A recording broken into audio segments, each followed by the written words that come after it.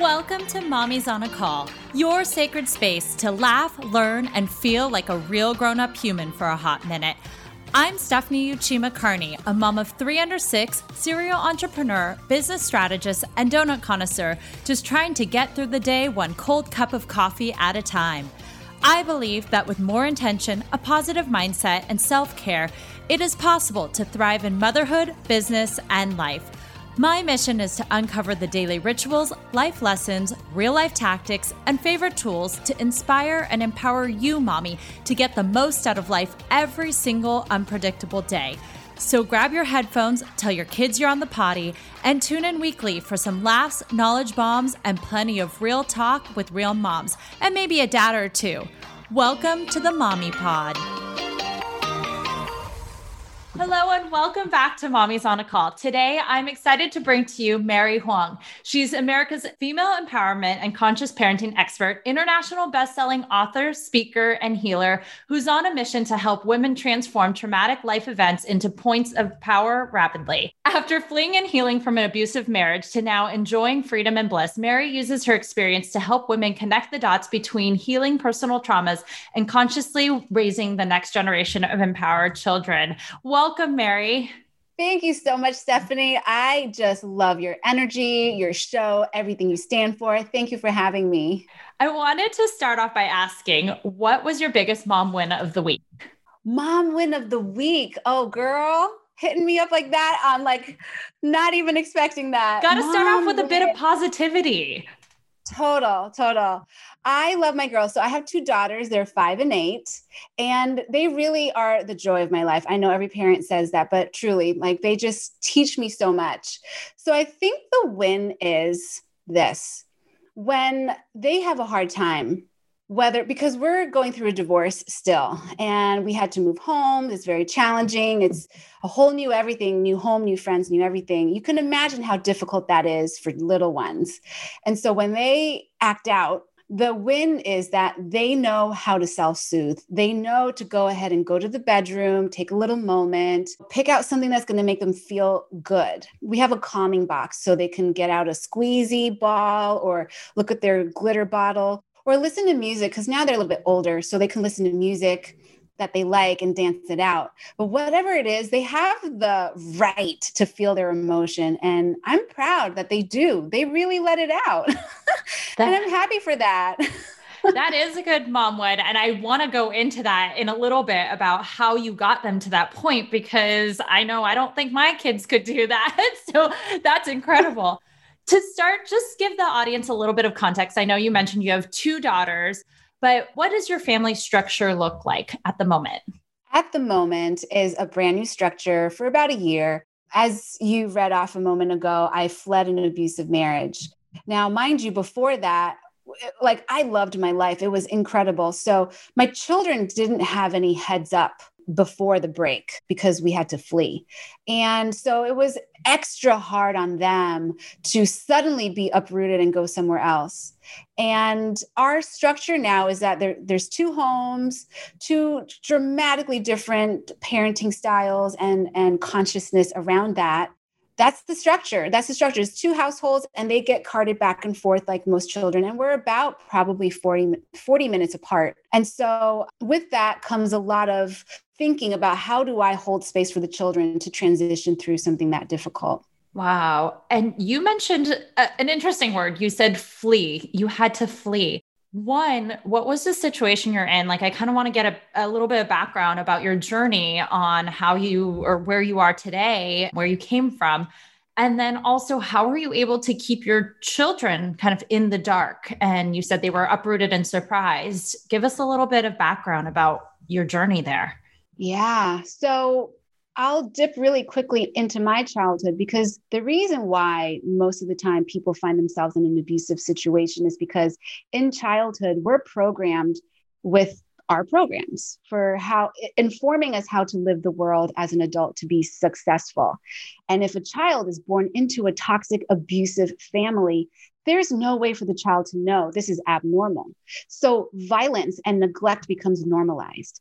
So that's where I came from, being raised by 2 narcissists, and one of them being majorly depressed. So the type of abuse that we endured were just crazy. I have actually a question on that point. Being you're Asian, just like myself, do you think that had anything to do with kind of the cultural upbringing? I just saw the movie Minari last night, and it was just interesting to see that and watching that and being like, oh yeah, that's how Asian families, like that's the cultural background. Those are the traditions, the way we treat elders or the way we communicate.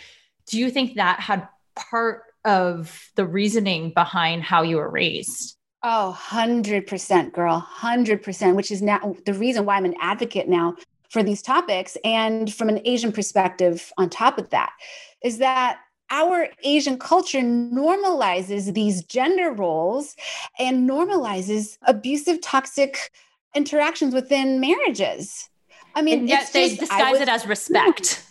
They call it respect. Yeah. Right. Respect. Exactly. It's horrible. It's horrible. And now is the time. Like, we cannot not talk about these taboo topics. Asians are all about, let's never talk about anything private in public. But you know what? I'm opening that Pandora's box because we have to, for our children's sake. And for all the moms listening, it doesn't matter which culture you're coming from. We are all impacted by this. You know, I think in an American society, I've lived in both countries, Taiwan and America, and some other countries growing up. But I see how in Asia, it's so overtly that the women are oppressed. In America, it's not as overt. It's covert, even though we have the Me Too movement and we're all talking about it, but still, it's not where it needs to be. So we got to talk about this stuff. So you started in your youth talking about your parents, and then moving forward, you got married, you had 2 kids. What happened? Yes. So what happened was, because I started in my childhood, because what happens is this program informs us that whatever we were born into is familiar. So we start to repeat these cycles of abuse. If you were born into abuse, thinking it's feeling familiar, that's where you just go to. It's your baseline. So I didn't even realize I was in a 10-year abusive relationship until it just escalated, because it's not like it's not abusive at a level 10 from day one when you're getting chased, right? And having that courting period in the relationship. So it starts to break down slowly by slowly, verbally, psychologically, mentally, spiritually. And then, so physical isn't the only, there's even financial abuse. So women feel like they get trapped, but it's mostly in the mind. And for myself, the journey was, it got so bad to the point where I couldn't live in my own fantasy anymore. See, I have my own self-responsibility. And how did I wind up in that puzzle piece of being the victim? I don't even want to call it that. But how was I the abusee with the puzzle piece of an abuser? It's cultural, but the self-responsibility and self-awareness part is to understand the history of where I came from to brought me to where I was. And then the moment my children came and said, "Are you okay, mommy? I don't like XYZ," was a moment that showed me, girl, you cannot allow this pattern that your parents showed you to continue into your children's generation and beyond. And that they gave me the wings to fly, because that's the hardest thing to do, is to leave with 2 kids from a family. That's a hard thing to do. So your wake up moment was really your kids coming to you when you're like, interesting. Like, I need to do something. What was the next step that you took? How did you go about even starting to heal this, or starting to get the courage to walk away? I know a lot of women out there might be in a situation where they are afraid to walk away. They don't even know the resources to go to. Where did you go? I went to the Domestic Violence Center. And when I went there, they showed me some forms like the cycle of abuse. And I'll tell you really briefly what it is. It's a cycle where in the beginning, it's like a lot of love bombing. It's the chase. It's the pursuit.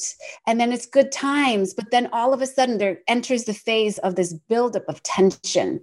And it can be like outside the relationship. It could be work, it could be finance, it could be anything. But whatever the stresses are that the person doesn't know how to handle and transform, then gets taken out within the relationship. The relationship becomes the punching bag. So it goes from the chase and all this love bombing, then it turns into like tension building over a phase of time.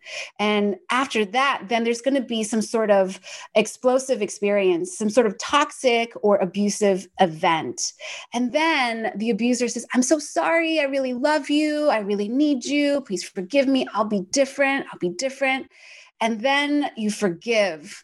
And especially people who are coming from an abusive childhood, the threshold for toxicity is set too high. The thermostat is set too high.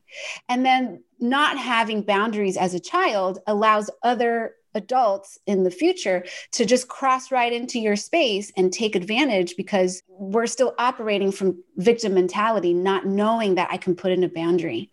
So after that, then there's like the making peace, making harmony, and then it repeats itself again and again. And there might be a rest period in between enough to think like, oh, he really did change. And so what I learned is the words and the actions have to match, because I was basing it off of words for a very, very long time. And I lived in my own fantasy of like, oh, sunshine and rainbows, it really can be fine because he says it is. But if the actions don't match, time and again, you got to get real with yourself. So let's talk about now where you are today. How is your relationship with him? Because you do, it looks like co-parent. And how is your relationship between him and your children? So the relationship between me and him are still, it's not where I would like it to be, but it has to be a journey. The ideal for me, like I always can see the vision, but then I have to understand there's a time period between here and there. And that's with anything, that's with projects, with whatnot. And especially here, because trust needs to be rebuilt. Trust first and foremost. And if that's not there, it's going to just take some time to get there. So for me, my focus really is on the children. What's best for the children? And thankfully, he's speaking that way, that, he cares about what's best for the children. So if we can agree at least on that common ground, then everything else can be a little bit easier.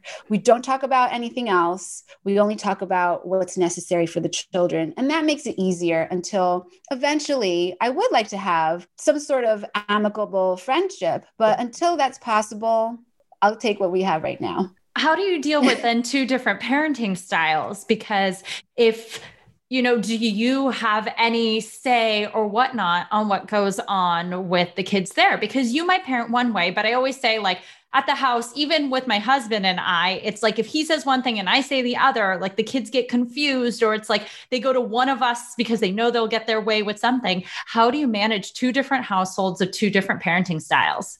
That's a really great question. And I even drew a diagram for the children to color in to explain it in a pictorial form, right? Because they're children. I always like to bring it down to a kid's level. And I drew basically like a line with like a measuring line, right?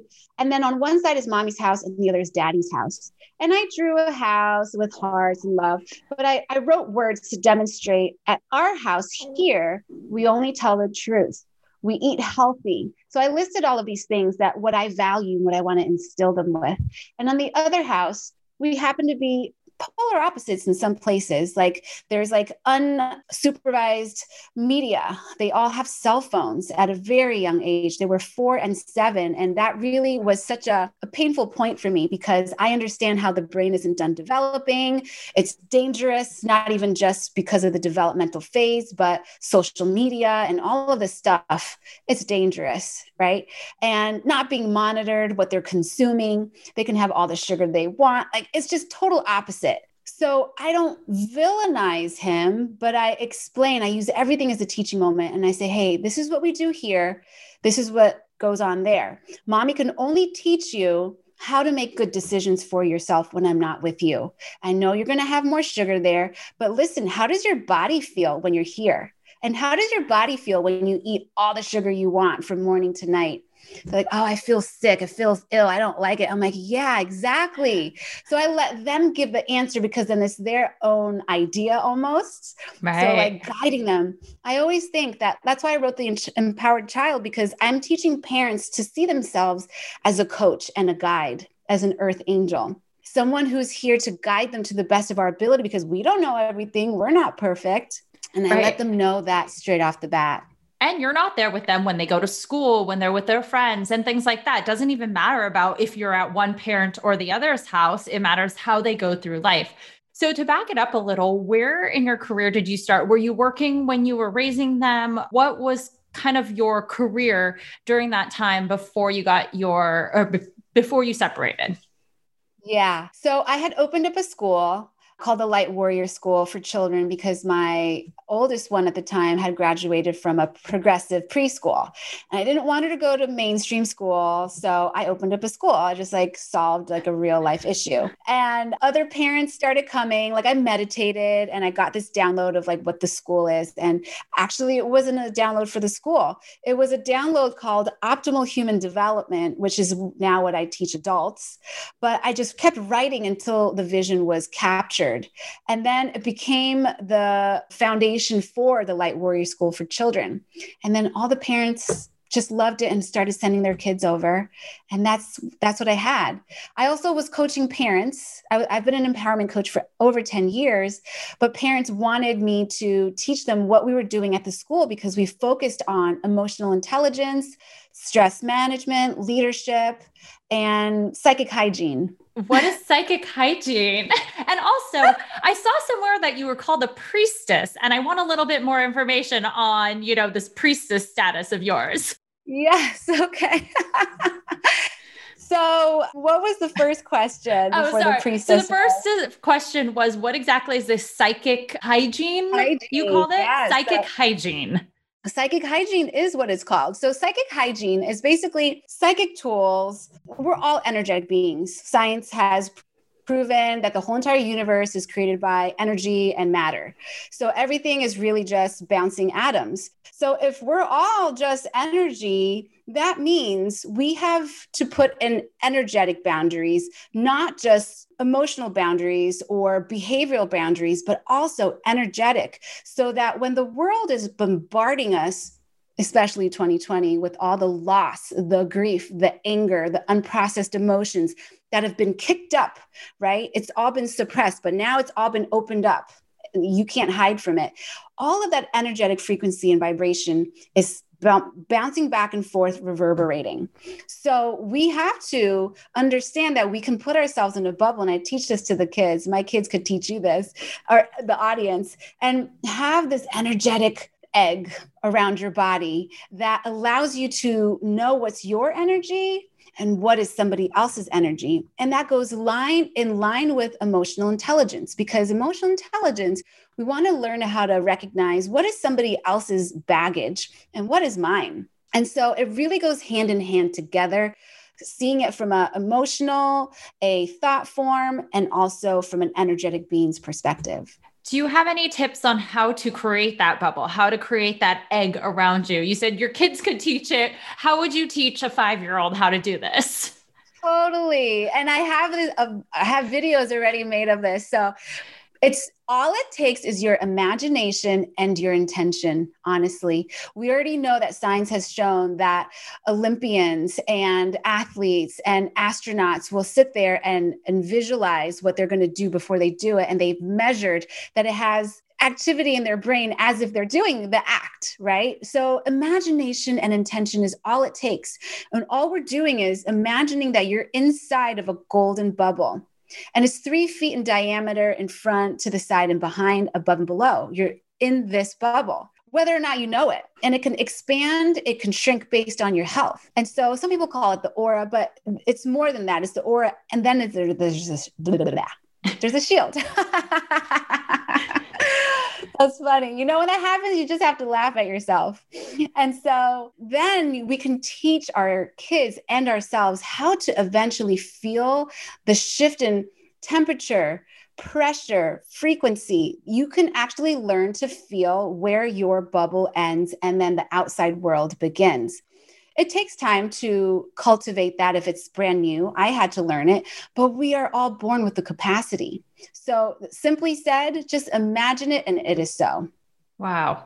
Okay. My second question was on priestess. Explain to me what is this priestess status and how does this incorporate into your whole being right now? Oh my gosh. Well, so Priestess Temple of Light is the temple that I am creating. Right now it's virtual, and eventually it's going to be a physical location that's going to be serving women healing from toxic and abusive relationships. And the Light Warrior School will be reopened within it to serve the children of these women. And so, priestess really is because of the journey that I've gone through studying under different teachers and mentors. And in a mystery school, I was all training about priestess work. And for me, I think everyone has a different definition. For me, being a priestess really means taking very seriously the position of being an anchor of light and teaching others the importance of being a temple body, an understanding that we are more of us is a spiritual, intangible being inside of this physical body on planet Earth. And we're not on planet Earth just to push papers and, escape abuse or whatever. We are on planet Earth because we are housing this divine spark that each of us has a divine blueprint, fingerprint. And our job is to remember who we are and what our divine assignment has been that we agreed to come and do, and link up with others who are also remembering. But most importantly, my job is to help people remember who they are, because that's how we're going to change the world. Wow. And do you have any practices or rituals that you do daily in order to help, I guess, tap into all of us? I think I remember you talking about how on another call we had, I think you said you woke up at like 3 a.m. or something crazy. You wake up really early and, you do all these practices. What are kind of your daily rituals that you do for yourself? Yes. So I teach this in my mentorship program, and not everybody needs to wake up at 3 a.m.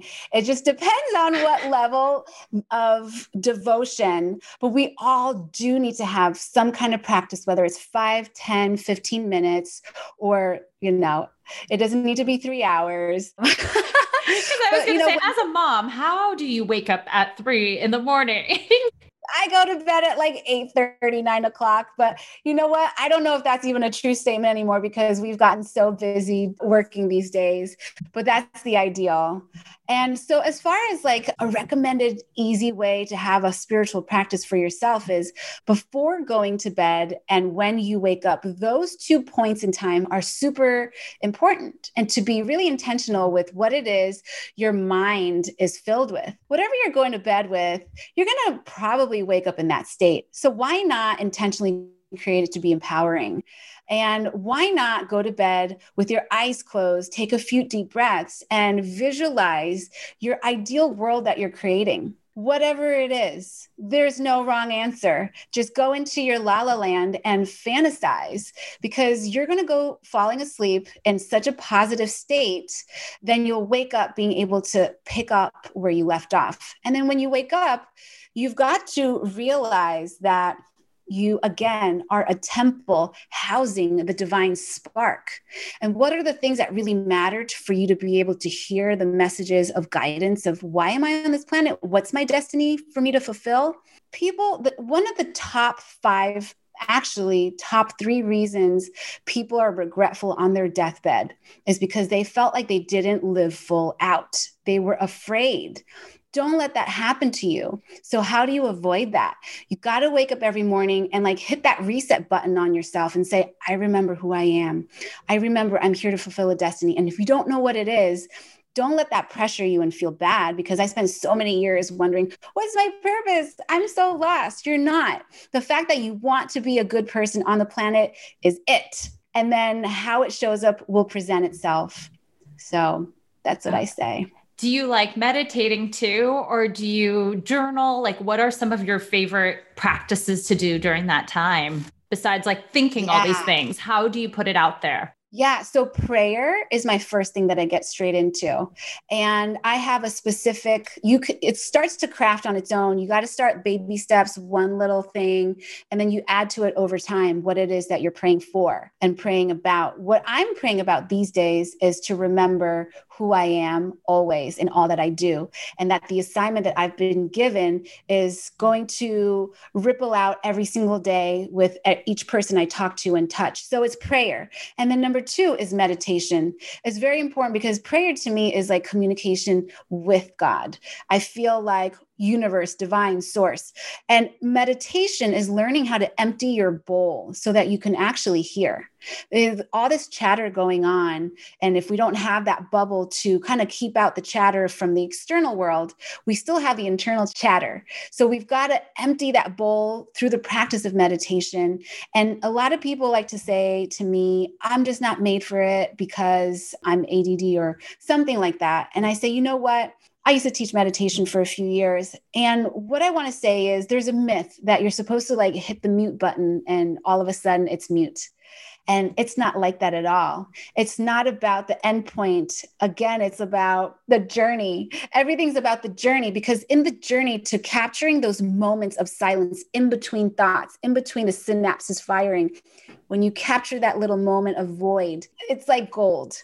And then the next time you come and sit down on your cushion, you maybe catch like twice of that void, and then it starts to string together. But the whole point is to bring it out into the world in your waking life, when you're not just having meditation moment, but your whole life is meditative, where you can actually hear all the time.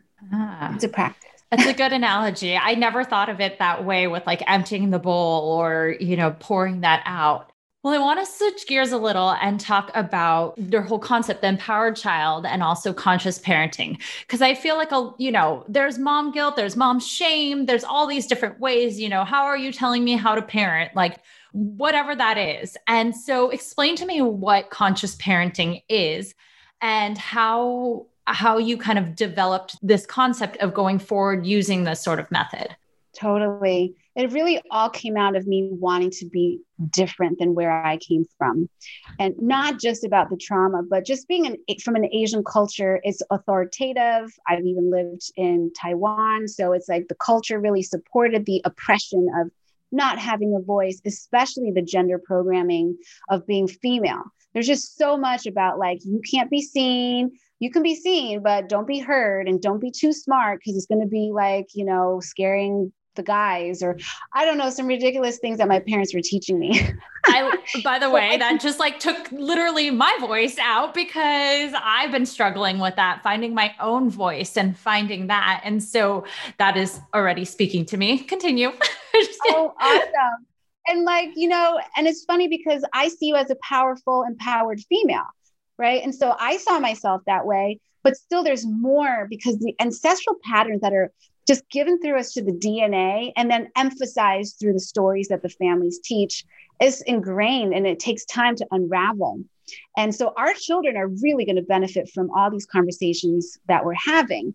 And the reason why I went for conscious parenting is because instead of being oppressive and knowing what it feels like to not have a voice, to not have the opportunity to be creative, to be seen, heard, understood, and validated, I knew the pain of what it caused as an adult, having to overcome that. I didn't want that for my children. So I just researched a lot. I studied it. And then also with what the divine was sharing with me, came up with the Empower process of parenting. And really the book is geared so much to like 3 to 5 year olds, because that's when I wrote the book. My children were that age. And instead of seeing the children as acting out or manipulating me because they're crying over like running out of cereal, and how could they be on the ground, kicking and screaming, what's wrong with them? Right? I'm in that stage. I'm almost in the 3-nager stage. So she's 2 turning 3 in June. And then I have the 5-year-old, and they're in that stage. And right now I'm like, why are you always having tantrums? So yeah. Right. Perfect.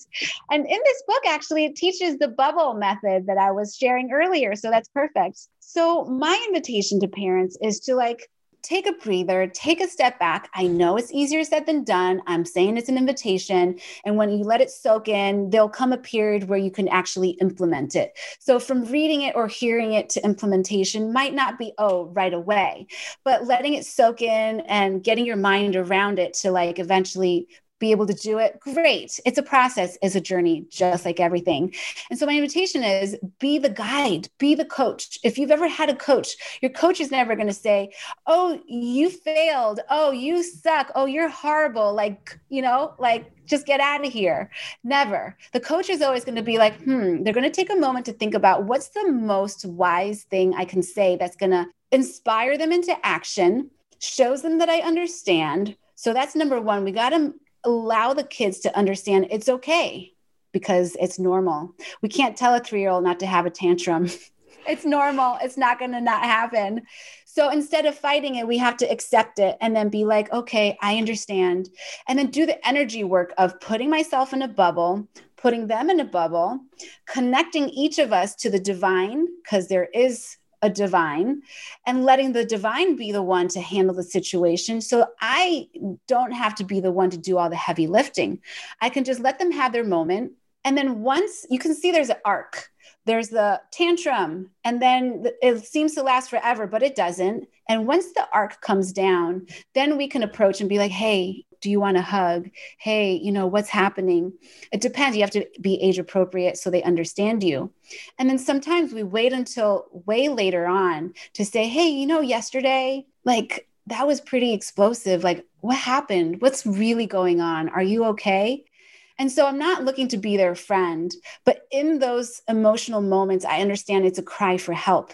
There's a part of them that's not being seen and they're not being understood and they don't know how to communicate and that's all they know how to do. And it's my job to come forward and give them words by broadcasting. It looks like you're having a hard time.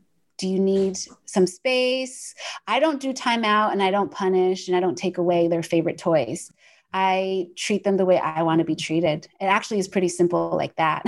I mean, it makes sense. I did a lot of reading into like positive discipline. I think there's STEP. I've taken a bunch of those like types of parenting classes. So I understand that philosophy. One thing that I was kind of curious about is you said, you put each of yourselves into this egg and you let the like divine go down. But what if you're that mom in that moment? Like, yes, I'm trying to shield, like, okay, I'm not going to hear this. But like the screaming won't stop. And like, we already have this like heightened sense of just like, I can't listen to their voice one more time or be in the house with them anymore because I've been stuck with them. How do you calm yourself in that moment? Do you have your own calm box? I'm just kidding. Right. I know we should. A good one, girl. Adult calm box. Yes. I think that it's preventative. We've got to have the self-care. We've got to have the time for self-care carved out and a support network. So now that I'm a single mom in COVID lockdown, for 2020, how in the world am I going to have self-care time? Well, yes, they did have time to go to their dads, but I have them 80% of the time. So finding, networks to lean on where it's safe and they can still be doing things that are productive or fun that fills their cup. So I could take a breather. Even if it's 30 minutes or an hour, got to have it. So that's preventative. But in the moment, because we all have in the moment situations where we're off balance and we're finding ourselves like, I'm tearing my hair out. First of all, I'm not perfect. So if I find myself reacting in a way that is not ideal, I'm a teacher, that happens. I call myself out. And I give them permission to call me out. That's very important. I've given them that power from day one so that they know they have a voice and they know that they can say, hey, I can trust my intuition. This doesn't feel aligned. Mommy, you're out of alignment. And I'll be like, oh, okay, thanks. Let me go Mommy needs a moment. And so, okay, here's a perfect answer for you. I teach the children, if you're having a tough day and you don't want me to like help you because sometimes they don't want my help, go to the room, go read a book, go do nothing, go sleep, go listen to meditation music, go do what you got to do. And if mommy's out of alignment, mommy's going to need to go do that too. And you can tell me the same. And so it gives me permission to take a moment away from them. And they're probably happy because they're like, oh, her energy is messed up. I do not need that around me. And then there's another thing that we say, virus. And this virus word came up before COVID, where if a negative vibe is being bounced around because energy transfers. And we recognize that. So if somebody wakes up cranky and then it makes the other sibling cranky, and then now mommy gets cranky, and then we're all like, you passed the virus, one of them will say to the other one. And then it gives us an opportunity to laugh about it and handle it from that place. So it's also like having a code word, with the kids. Like if I like that. Although I don't know if virus would be one I'd want to use now. Now, right? You gave me the virus. Everyone's going to think of COVID. So I want to go back to in the beginning, you mentioned something about how your kids would go to their room, have the comm box, like do that. And I was so impressed with like, my kids wouldn't just voluntarily do that. Walk me through how they got to that place. Like what sort of, I guess, parenting did you do in order to get them to really understand their emotions? I think that's the biggest thing about young kids is that they don't understand their emotions. They act out because again, yeah, they're not being seen, but they don't know how to articulate that. And I feel like so many times in a day, I'm like, use your words, but maybe they don't actually have words because they don't know how to articulate it. So I guess going back to how did you get your kids to be able to manage their emotions like that and to be able to be conscious enough to walk to their room and go to their comm box?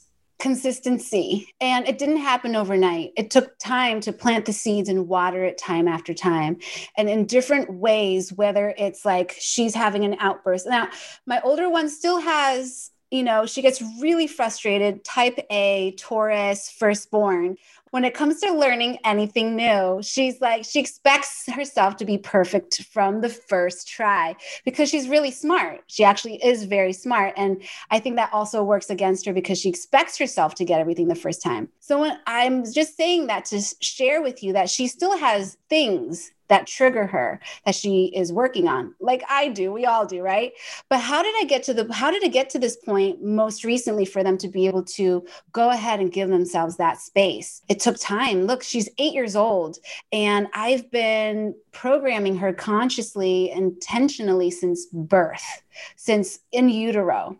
I've been planting the seeds and talking to her and using every moment as I can to be a teaching moment towards that. So during the divorce period, when it was locked down and we couldn't have the support network to lean on, it was just us and a lot of emotions of heartbreak and grief and loss. That's when the calming box was birthed. And they get to be the ones to design what goes in there because they know what makes them feel good. And giving them the permission in the space is really, really huge. But over time, really, it's just the consistency. And like you said, they don't know the words when they're 3, 2, 3, 4, 5 years old. And so that's why broadcasting is really important in my practice is like, oh, I really noticed that like, wow, you're throwing that across the room. Are you angry? Are you sad? Like what's happening? And at first you have to take a pause to think about what's happening. Are they low blood sugar? When's the last time they ate? Did they sleep well? Are they teething? All these different components behind why they're uncomfortable and acting out. Or is there something that's happening with their friends? They're missing some relatives, and having those conversations with them in a time that feels good to them. I like that because a lot of times we think, well, there are kids, so we should just kind of tell them or whatnot, but we wouldn't want to be treated the same. And so I think a lot of times we disconnect ourselves from the fact that, we're the parent, they're the child versus like, oh, they're just another human. Like we need to respect that maybe they're having a bad day or something's bothering them. So, wow. Oh my gosh, totally. One of my favorite quotes is from Khalil Gibran about children and parenting and how the children do not belong to us. They come through us, but they don't belong to us. And so this book is really written with that energy frequency within it, because if we can see it from that perspective, it's a lot easier. Parenting becomes a lot easier. Instead of feeling like, oh, that child acting out in the middle of, Nordstrom's is a reflection on my parenting.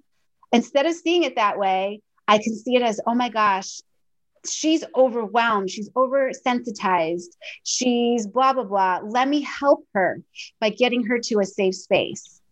Two totally different ways of approaching it. And the child is going to really appreciate it because they feel it. They can feel if we're judging them because we're judging ourselves for not being good enough as a parent. And they're like somehow are reflecting that, which is not true. We're like projecting onto them. Yes, right. So much of the raising an empowered child is about reparenting ourselves and how we were parented. So to wrap it up, I wanted to ask, what do you think is your superpower that you gained once you became a mom? Ooh, that's such a great question. The superpower that I gained is really being an exponential learner, because I know it's a saying that we hear, but it just really, I got it on a deep level when I had kids, that children are our teachers. And specifically for me, it's because every age that they grew into, it would activate unhealed trauma in my own life from that age. And I didn't know that would happen. And so as they started to grow and push on those wounds, it allowed me to uncover and heal so much. And that's why now I'm the advocate of teaching people how to heal the past and into the future. Oh, that's beautiful. Well, Mary, thank you so much for joining today. Where can we find you online? Oh, you can go to priestesstempleoflight.com and find out all about me and connect with me there. And what's your new podcast called? It's called Rule Breakers, and I'm so excited you're going to be on my show. It's called Rule Breakers, Female Voices of Change. We're going to talk about topics.